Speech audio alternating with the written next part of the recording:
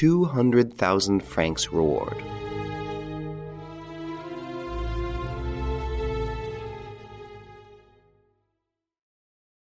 Lupin had not been more than 10 minutes with the Baron, and the duel was commencing.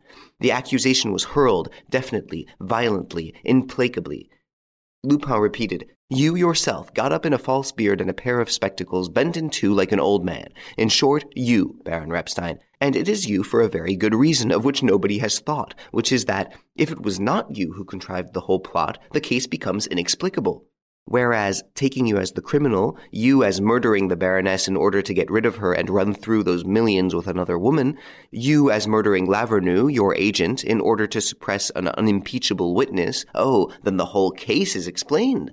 Well, is it pretty clear? And are you not yourself convinced?"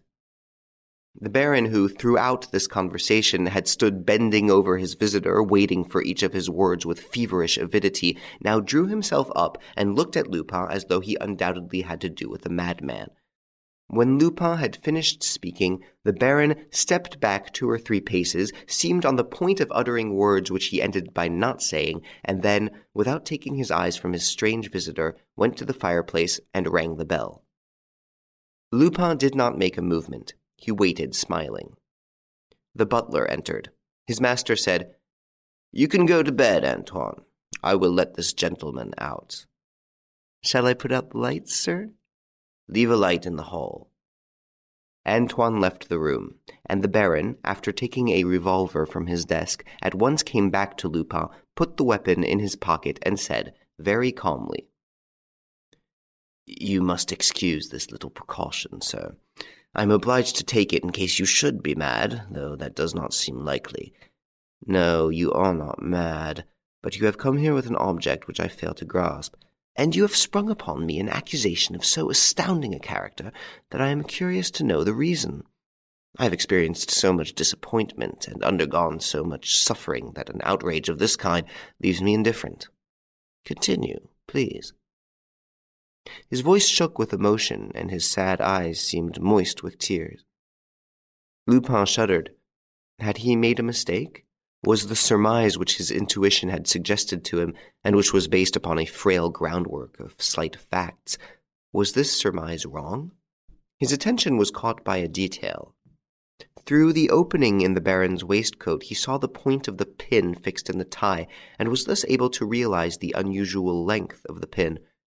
Moreover, the gold stem was triangular and formed a sort of miniature dagger, very thin and very delicate, yet formidable in an expert hand.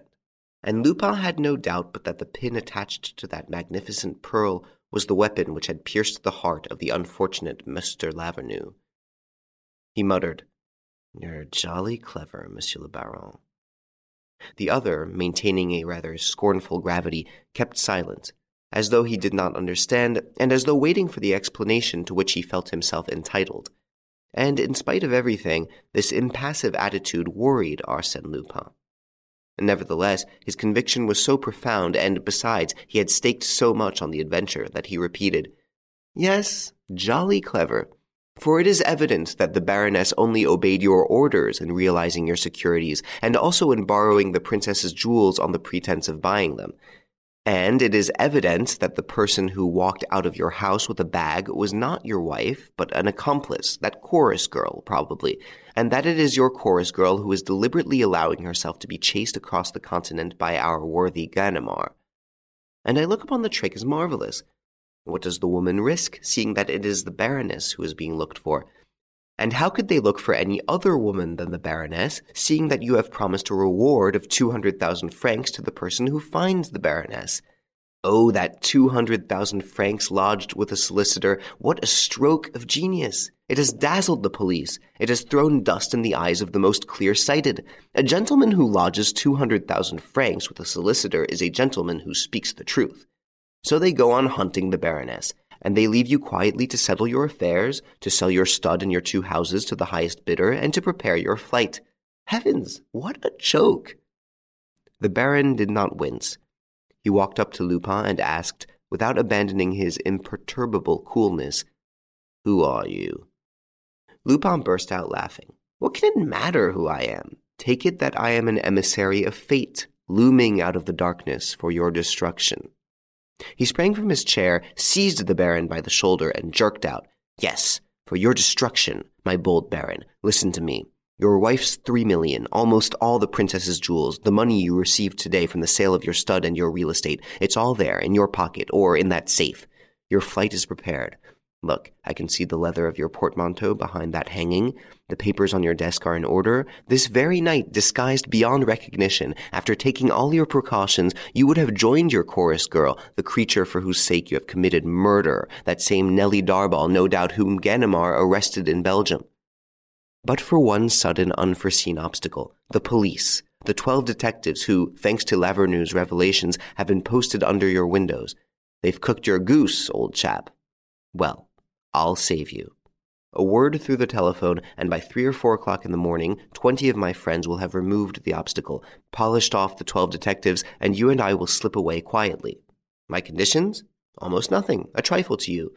We share the million and the jewels. Is it a bargain?" He was leaning over the Baron, thundering at him with irresistible energy. The Baron whispered, "I am beginning to understand. It's blackmail." "Blackmail or not, call it what you please, my boy, but you've got to go through with it and do as I say. And don't imagine that I shall give way at the last moment. Don't say to yourself, here's a gentleman whom the fear of the police will cause to think twice. If I run a big risk in refusing, he also will be risking the handcuffs, the cells, and the rest of it, seeing that we are both being hunted down like wild beasts. That would be a mistake, Monsieur le Baron. I can always get out of it. It's a question of yourself alone, your money or your life, my lord. Share and share alike, if not, the scaffold. Is it a bargain?" A quick movement. The Baron released himself, grasped his revolver, and fired. But Lupin was prepared for the attack, the more so as the Baron's face had lost its assurance and gradually, under the slow impulse of rage and fear, acquired an expression of almost bestial ferocity that heralded the rebellion so long kept under control. He fired twice. Lupin first flung himself to one side, and then dove at the Baron's knees, seized him by both legs, and brought him to the ground. The Baron freed himself with an effort. The two enemies rolled over in each other's grip, and a stubborn, crafty, brutal, savage struggle followed. Suddenly Lupin felt a pain at his chest. "You villain!" he yelled. "That's your Lavernoux trick, the tie-pin." Stiffening his muscles with a desperate effort, he overpowered the Baron and clutched him by the throat, victorious at last and omnipotent. "You ass!" he cried.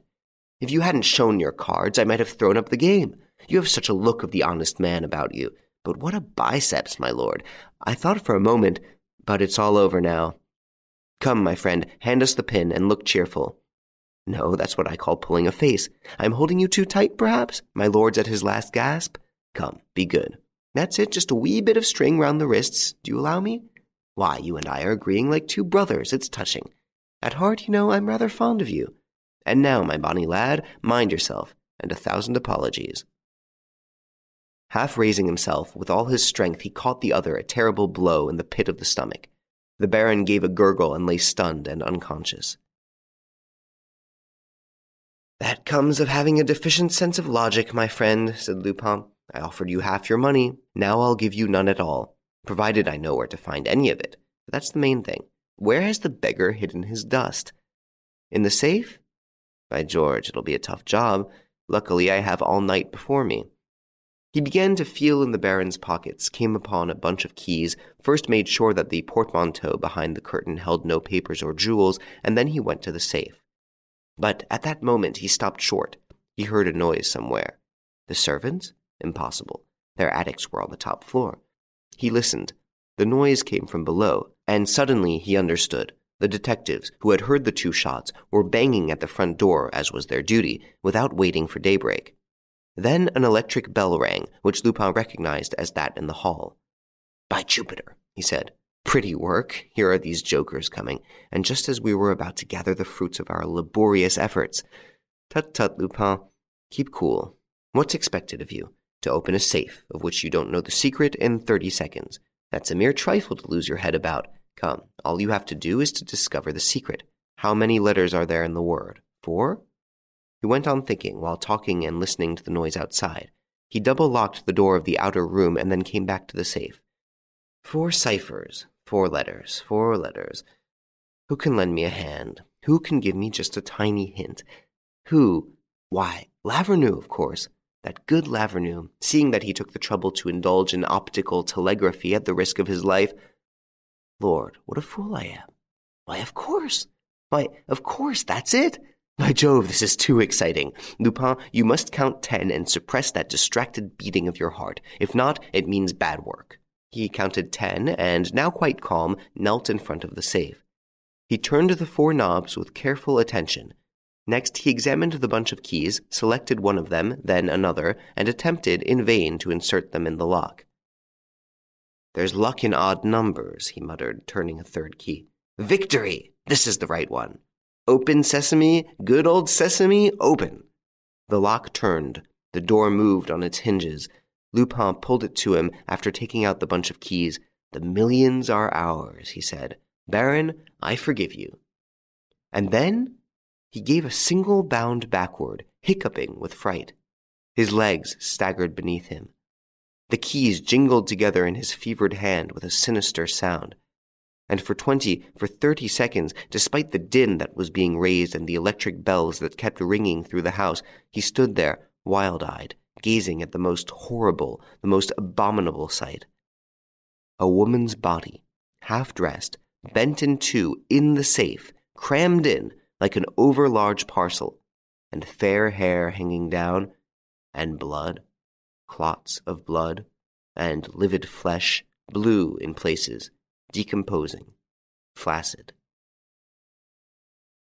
"The Baroness," he gasped.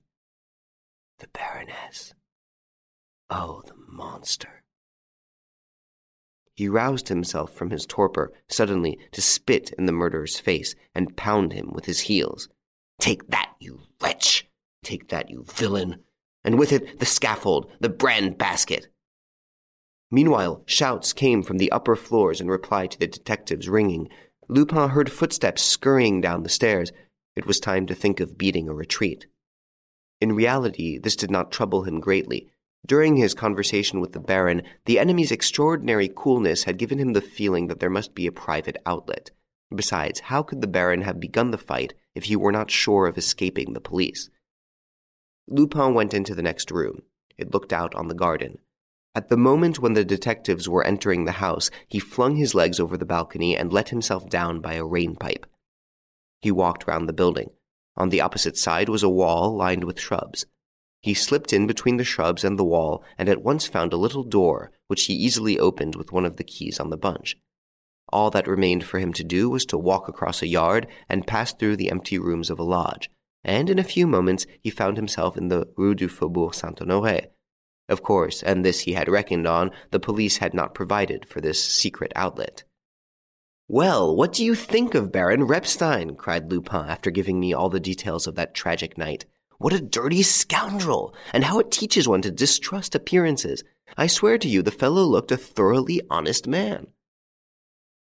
"But what about the millions?" I asked. "The princess's jewels?" "They were in the safe. I remember seeing the parcel." "Well?" "They are there still." "Impossible!" "They are, upon my word. I might tell you that I was afraid of the detectives, or else plead a sudden attack of delicacy, but the truth is simpler and more prosaic. The smell was too awful." "What?" "Yes, my dear fellow, the smell that came from that safe, from that coffin. No, I couldn't do it. My head swam. Another second and I should have been ill. Isn't it silly? Look, this is all I get from my expedition, the tie-pin. The bedrock value of the pearl is 30,000 francs. But all the same, I feel jolly well annoyed. What a sell!" "One more question," I said. "The word that opened the safe." "Well, how did you guess it?" "Oh, quite easily. In fact, I am surprised that I didn't think of it sooner." "Well, tell me." "It was contained in the revelations telegraphed by that poor Lavernoux." "What?" "Just think, my dear chap, the mistakes in spelling." "The mistakes in spelling?" "Why, of course. They were deliberate. Surely you don't imagine that the agent, the private secretary of the Baron, who was a company promoter, mind you, and a racing man, did not know English better than to spell necessary with an E, attack with one T, enemy with 2 N's and prudence with an A? The thing struck me at once. I put the 4 letters together and got Etna, the name of the famous horse. And was that one word enough? Of course. It was enough to start with, to put me on the scent of the Repstein case, of which all the papers were full, and next to make me guess that it was the key word of the safe, because on the one hand Lavernoux knew the gruesome contents of the safe, and on the other he was denouncing the Baron. And it was in the same way that I was led to suppose that Lavernoux had a friend in the street, that they both frequented the same café, that they amused themselves by working out the problems and cryptograms in the illustrated papers, and that they had contrived a way of exchanging telegrams from window to window. "That makes it all quite simple," I exclaimed. "Very simple. And the incident once more shows that, in the discovery of crimes, there is something much more valuable than the examination of facts, than observations, deductions, inferences, and all that stuff and nonsense. What I mean is, as I said before, intuition. Intuition and intelligence. And Arsène Lupin, without boasting, is deficient in neither one nor the other."